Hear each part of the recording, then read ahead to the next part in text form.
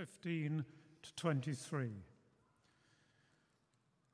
For this reason, ever since I heard about your faith in the Lord Jesus and your love for all the saints, I have not stopped giving thanks for you, remembering you in my prayers.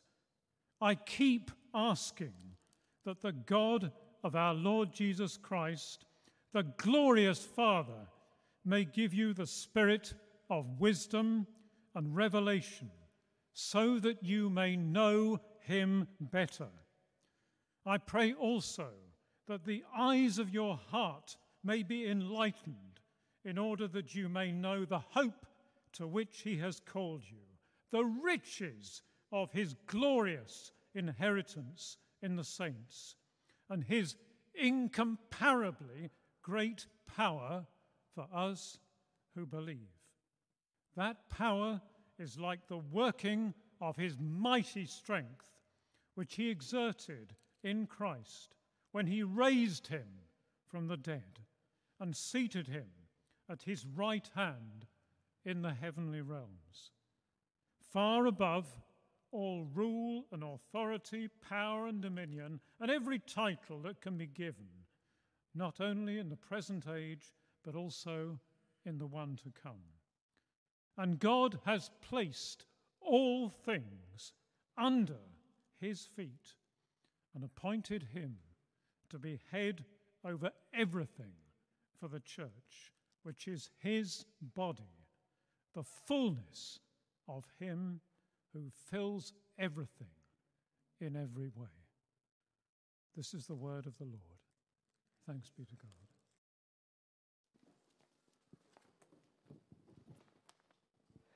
Wow, thanks, Chris. That was phenomenal.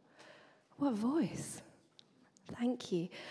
So Bob is going to come and speak to us, and I'm just going to pray.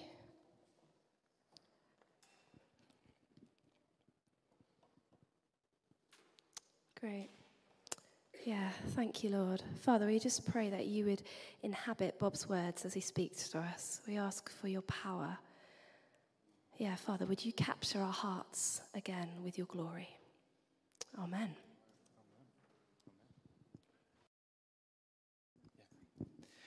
Hello, good afternoon. How are we? All right? Great. Well, for those of you who I haven't met or I don't know, hi, I'm Bob. I'm fairly new here, so I'd love to get to know you if I haven't met you or don't know you yet. I love this passage that we're about to look at today. So if you've got a Bible with you, now's the time to get it out. If you haven't, and you've got something on your phone where you can look at the passage, then that might be helpful to have out as well. Because we're going to try and dig into it and really draw out of it some of the riches of the text. So, I'm going to make an apology, but hopefully it's not too much of a bad thing. My apology is I'm not really going to give us a lot of application for the passage today, because it feels like the application that we have is kind of given to us in Paul's writing in this letter, which is we're going to pray that we are going to join with Paul's prayer for us as the church, and we're going to join in that prayer. So the application that we're going to kind of draw out of today is we're going to pray the same prayer that Paul's praying for us. Does that make sense? So if you're finding it hard to like ground, or you're like, Bob, this is a lot of theory, or a lot of hopefully not a lot of hot air, but a lot of stuff that you're throwing at us, just keep bringing it back to we're going to pray this together. Okay, that's going to be our application, not just once, but hopefully as a church we're going to keep praying this prayer over and over and over again. So John started unpacking for us last weekend at Super Sunday, which I loved, by the way. Does anyone else love Super Sunday? Yes. I was utterly exhausted by the end of Super Sunday. I don't know if anyone else felt like that, but I think it was like the largest social thing I've been to or most of us probably have been to, right, in 2 years or so. So I was definitely catching up with that as an introvert. But anyway, I was exhausted, but I loved it. And John was unpacking for us some of Ephesians chapter 1, so the early part, the bit that comes before the bit that Chris just read for us. And what Paul's doing in Ephesians, First of all, if you don't know about Ephesians, it's this letter that Paul wrote to probably what was a group of churches. So it was a circular letter that would have gone to multiple different churches. And we've got the kind of copy here that's gone to the church in Ephesus. But it probably went round to a few different churches. So it's applicable to loads of different places, loads of different people, in loads of different contexts, where God's doing loads of different but similar things as well. So it's for us today in that way. We can really grab hold to so much of what Paul's writing in this letter. It's for us today.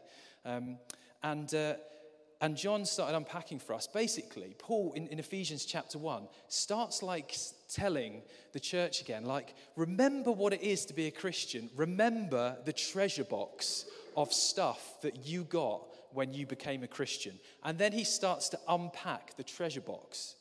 Now, we in our household, we have a 5-year-old and a 3-year-old, and I imagine the treasure box like their toy boxes. You know, when they go to unpack the toy box, it's not like one thing gently comes out at a time and is placed in a particular place, and then another thing is drawn out.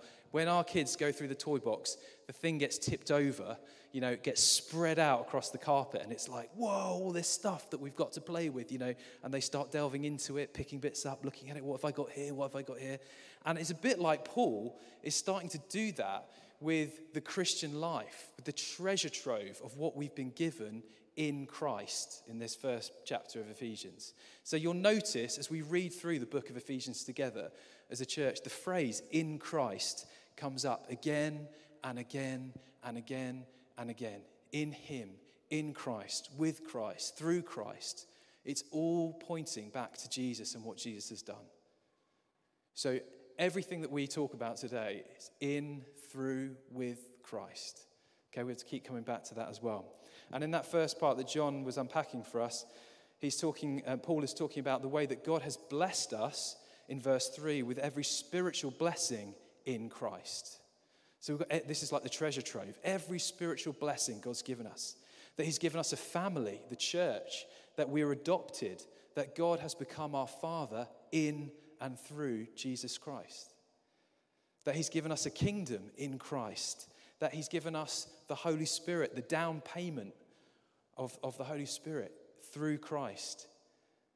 And that there's an imperishable inheritance of glory for us in Christ as well. So even at the beginning of this letter, we've got so much to kind of like get our heads around and be like, what on earth does that mean? What is an imperishable inheritance? You know, what does that mean for me today?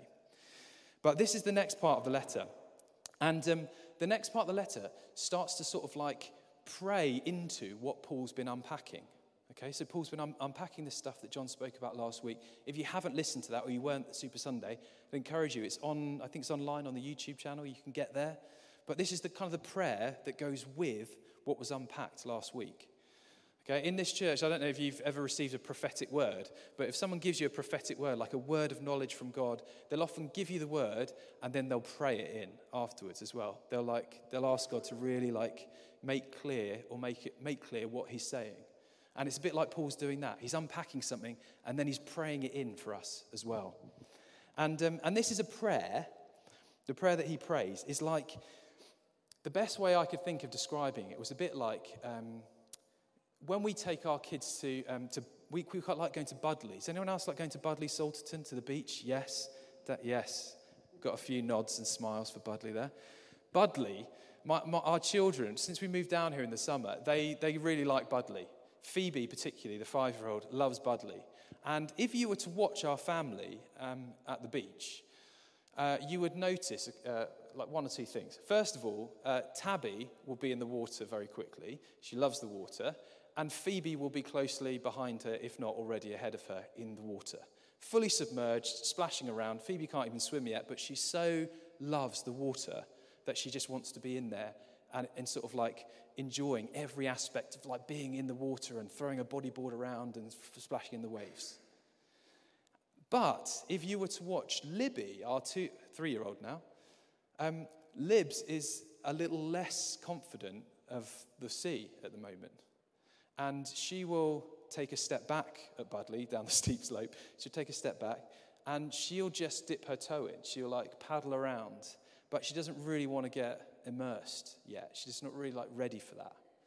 And in fact, if you try and encourage her, she'll bite you or something, So Paul is kind of like, it's a bit like Paul is saying to the church, guys, before you is an ocean of the goodness and the riches and the glory of God before you right now. Don't be content with paddling in the glory and riches and goodness of God that is before you. Don't be like Libby, although she'll get there eventually. Be like Phoebe or Tabby. Dive in, get in. And what he's praying for us here is that we would be immersed in the goodness and the truth of God. Now, I don't know about you, but for me, definitely, confession time here, there have been times in my walk as a Christian where I've gone, is this it? Like, have I got this all yet? Like, have I really, it feels like there should be more.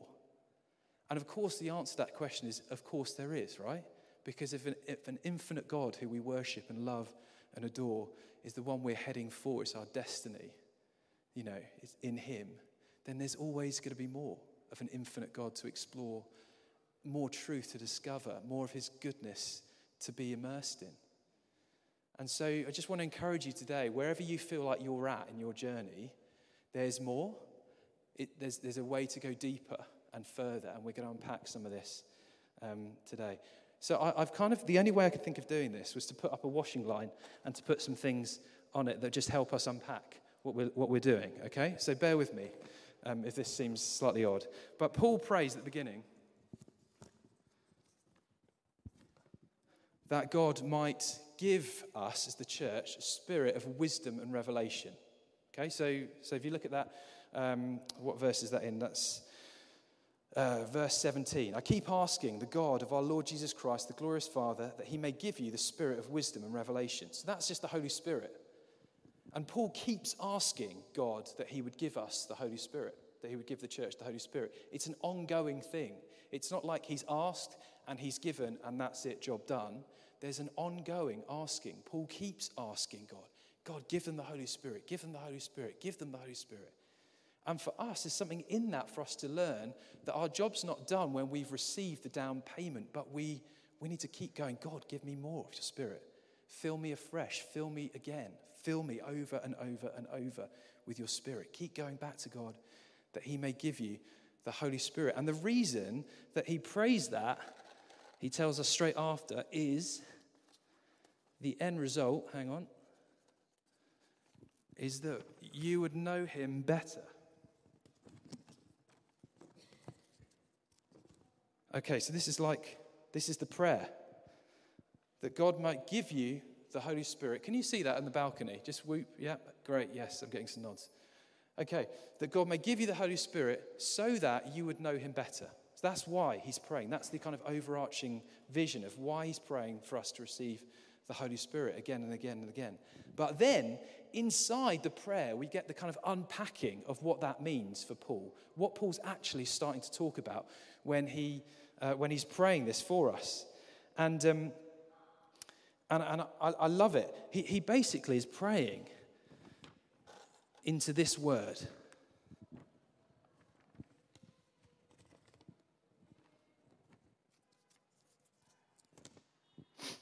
He's praying that the eyes of our hearts might be enlightened so that we would know.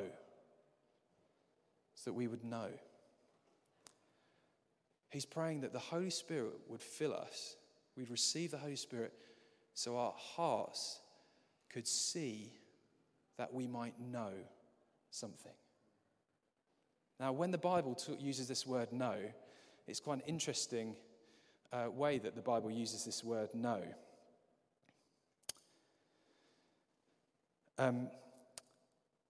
In the Old Testament, the word for know is the word yada, the Hebrew word, and the word the word yada is used in a load of different areas of the Old Testament. And in fact, if you look at the King James version. Anyone like the King James Version here? Like going to that? Yeah, a few. Okay.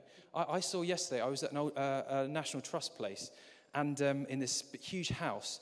And in one of the rooms, they had this huge, the huge Bible in the King James Version. And it was like, it was all bound up. And you know, like when you see something, you're like, oh, I shouldn't touch that. But everything in you is like, I really want to open that up and see what it's like. You know, I didn't, just so you know. I'm not in trouble with the National Trust or anything. But if you look at the King James Version, the word yada is used in some interesting places. It says that Adam yarded his wife, and they conceived a son. That Adam knew Eve, and they conceived. Now, when the Bible uses the word know, we don't really have in the English language a word that kind of goes far enough to describe what we're getting at. It's not just like something in our heads that we're talking about here, like an academic knowledge that we hold or attain. We're talking about a knowing that's like experiential, that's rich and intimate and deep and lived out. That's the kind of knowing that Paul is talking about when he prays that we would know these things. Okay? It's not just something for our heads, it's something for our hearts, but it's based on being lived out. So whatever comes next in the prayer, he's praying that we wouldn't just understand it in here and in here, but it would be lived out in our lives. So what does Paul want us to know? Well, he prays that we would know, or that we would, that we would know the hope to which we were called. Okay, that's the first thing he prays for. So I'm going to call this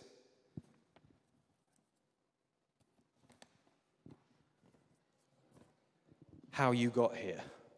Okay?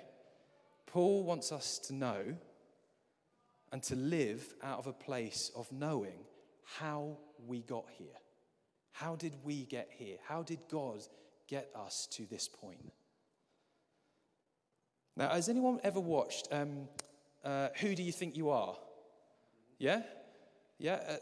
That show where they kind of look back over, it's usually a celebrity, isn't it? And they look back over their life and then who they're connected to, and then they go back generation after generation after generation. Does anyone love that stuff?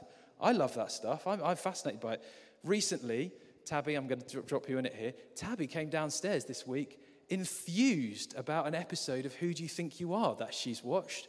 She couldn't have been more excited about it. She wanted to sit down and watch it right there. And apparently Josh Widdicombe, has anyone else seen the Josh Widdicombe? Yes, there's some nods, yes.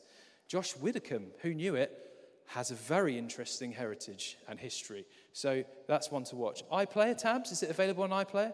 Yes, I think it is. iPlayer? Yeah, I'm getting the nod. Okay, available on iPlayer.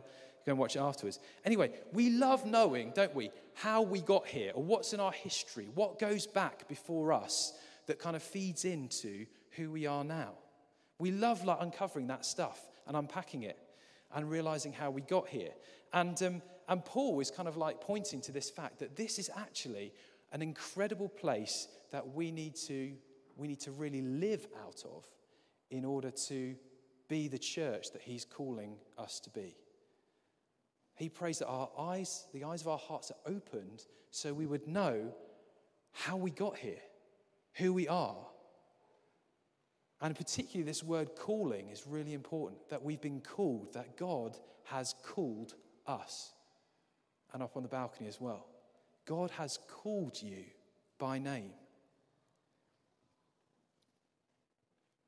Psalm 139 says he knows everything about you.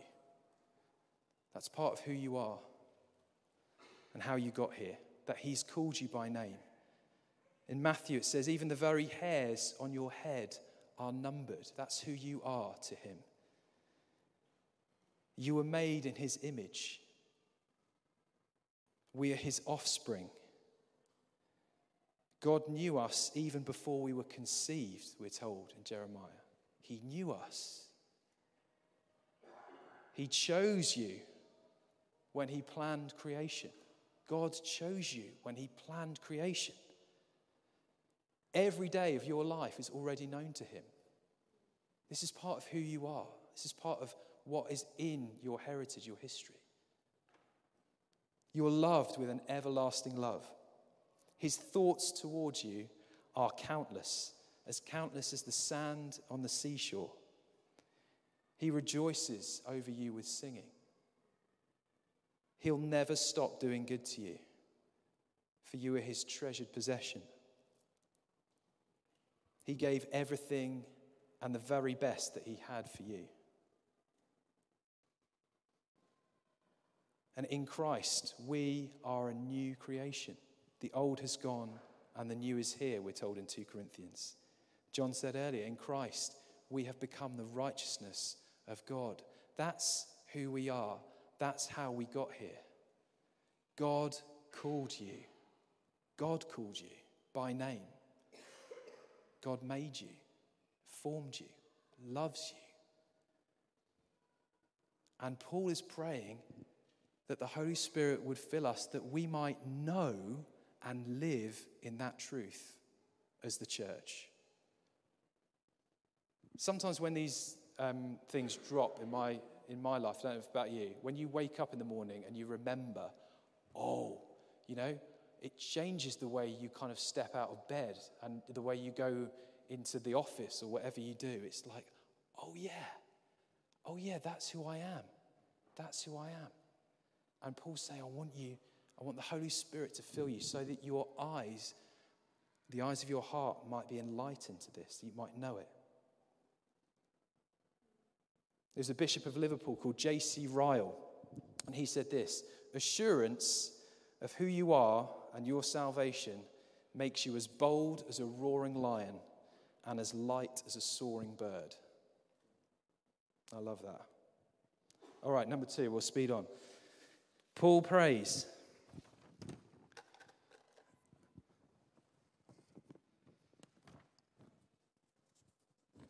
that the Holy Spirit would open the eyes of our hearts to understand where we're going.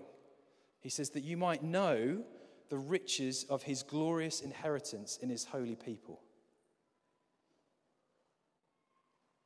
Colossians says this: since you have been raised with Christ, set your hearts on things above, where Christ is seated at the right hand of God. Set your minds on things above, not on earthly things, for you died, and your new life, or your life, is now hidden with Christ in God. That's Colossians 3, 1-3. We are hidden with Christ in God. That's where we're going. We are going to be with him forever. A.W. Tozer is one of my favorite, I love reading what A.W. Tozer writes. And he prays this prayer in the book, The Pursuit of God. And at the end of it, he just finishes with this line. I love it. He prays, "O God, make heaven more real to me than any earthly thing has ever been." Make heaven more real to me than any earthly thing has ever been. Paul is praying that we don't just know who we are and how we got here, but where we're going to. That we are going to be with God forever and ever, because he's called us, because he loves us, because he's chosen us. That's the church. That's what he wants to see living in the church. And 3, he wants us to know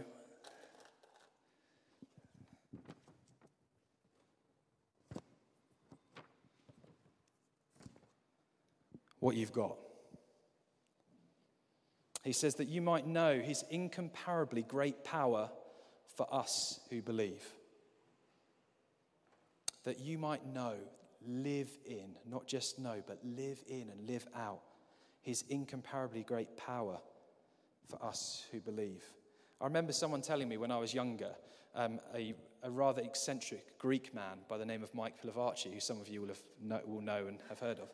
I remember Mike telling a few of us, he was like, in his eccentric way, he was like, the Christian life isn't just hard, it's not just difficult, it's not just agonizingly costly, it's impossible. And then he just left this pause. And I was like a teenager at the time, and I remember thinking well, thanks, what are we all doing here then? If it's impossible.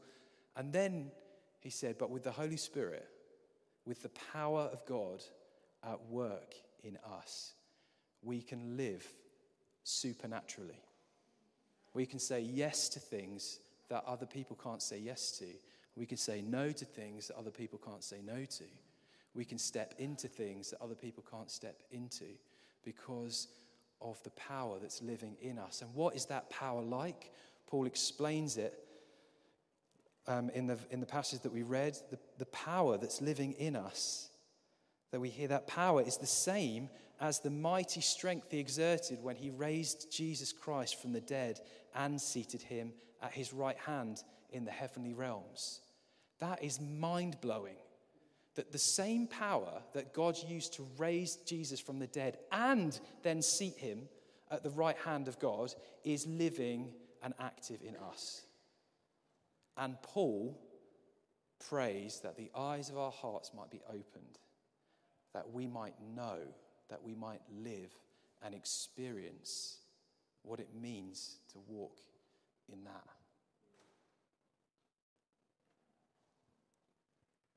And why is he praying it all? So that we would know him better. The whole end of being in Christ. To know him better, that we might live for him, to his praise and his glory. And that is what Paul is praying for us. I'll leave you with a little passage from Romans, and then we'll pray. Romans 8 says this, and Christ lives within you, so that even though your body will die because of sin, the Spirit gives you life because you've been made right with God. The Spirit of God who raised Jesus from the dead lives in you. And just as God raised Christ Jesus from the dead, he will give life to your mortal bodies by the same Spirit living within you. Therefore, dear brothers and sisters, you have no obligation to do what your sinful nature urges you to do. For if you live by its dictates, then you will die. But if, through the power of the Spirit, you put to death the deeds of your sinful nature, you will live. For all who are led by the Spirit of God are the children of God. For you have not received a spirit that makes you fearful slaves. Instead, you received God's Spirit when he adopted you as his own children. And now we call him Abba, Father. For his Spirit joins with our spirit to affirm that we are God's children. And since we are his children, we are his heirs. In fact, together with Christ, we are heirs of God's glory. But if we are to share in his glory, we must also share in his suffering. What's Paul saying in these words? What's Paul saying in this prayer? He's saying that he wants us, the eyes of our heart, to be opened, that we might live in the truth of how we got here, and where we're going, and what we've got as God's people. And that's the prayer that he prays, not just for the church in Ephesus, but the church that this letter goes to in loads of different places, that we know who we are, where we're going, and what we've got. And we keep praying that too. So why don't we stand, and we're going to apply what I've just been talking about, and we're going to pray.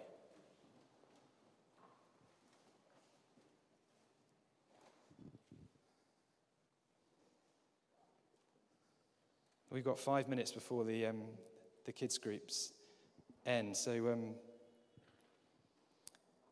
why don't we just take a minute just to be still, and we're just going to ask, we're going to pray Paul's prayer. And sometimes it's helpful if you just to make an act, a physical act of what you want to receive. Sometimes it's helpful just to put your hands out, or your hands on your heart, or something. Just be like, God, I'm into this. I want to receive this by your Spirit. And then we're just going to wait for a bit, and Jacob's going to play a song over us that it's an oldie, but it's a goodie. So feel free to join in as we wait on the Lord, or just to receive as Jacob plays.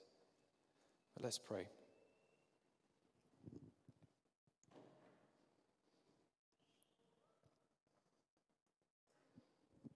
Holy Spirit, we welcome you here.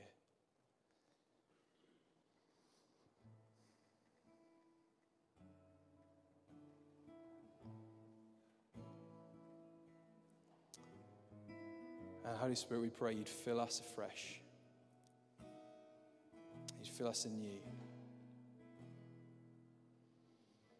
That you would open the eyes of our hearts, that we might know, really know, not just in our heads, but Lord, to experience the truth, to live in the truth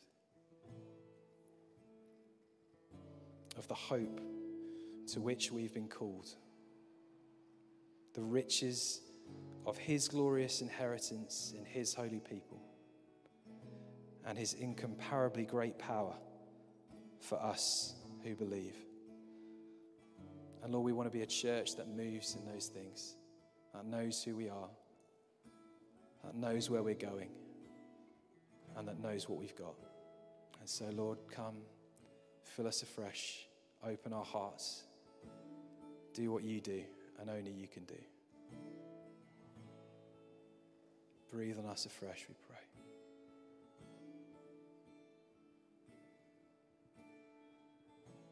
Jesus. Thank you, Lord.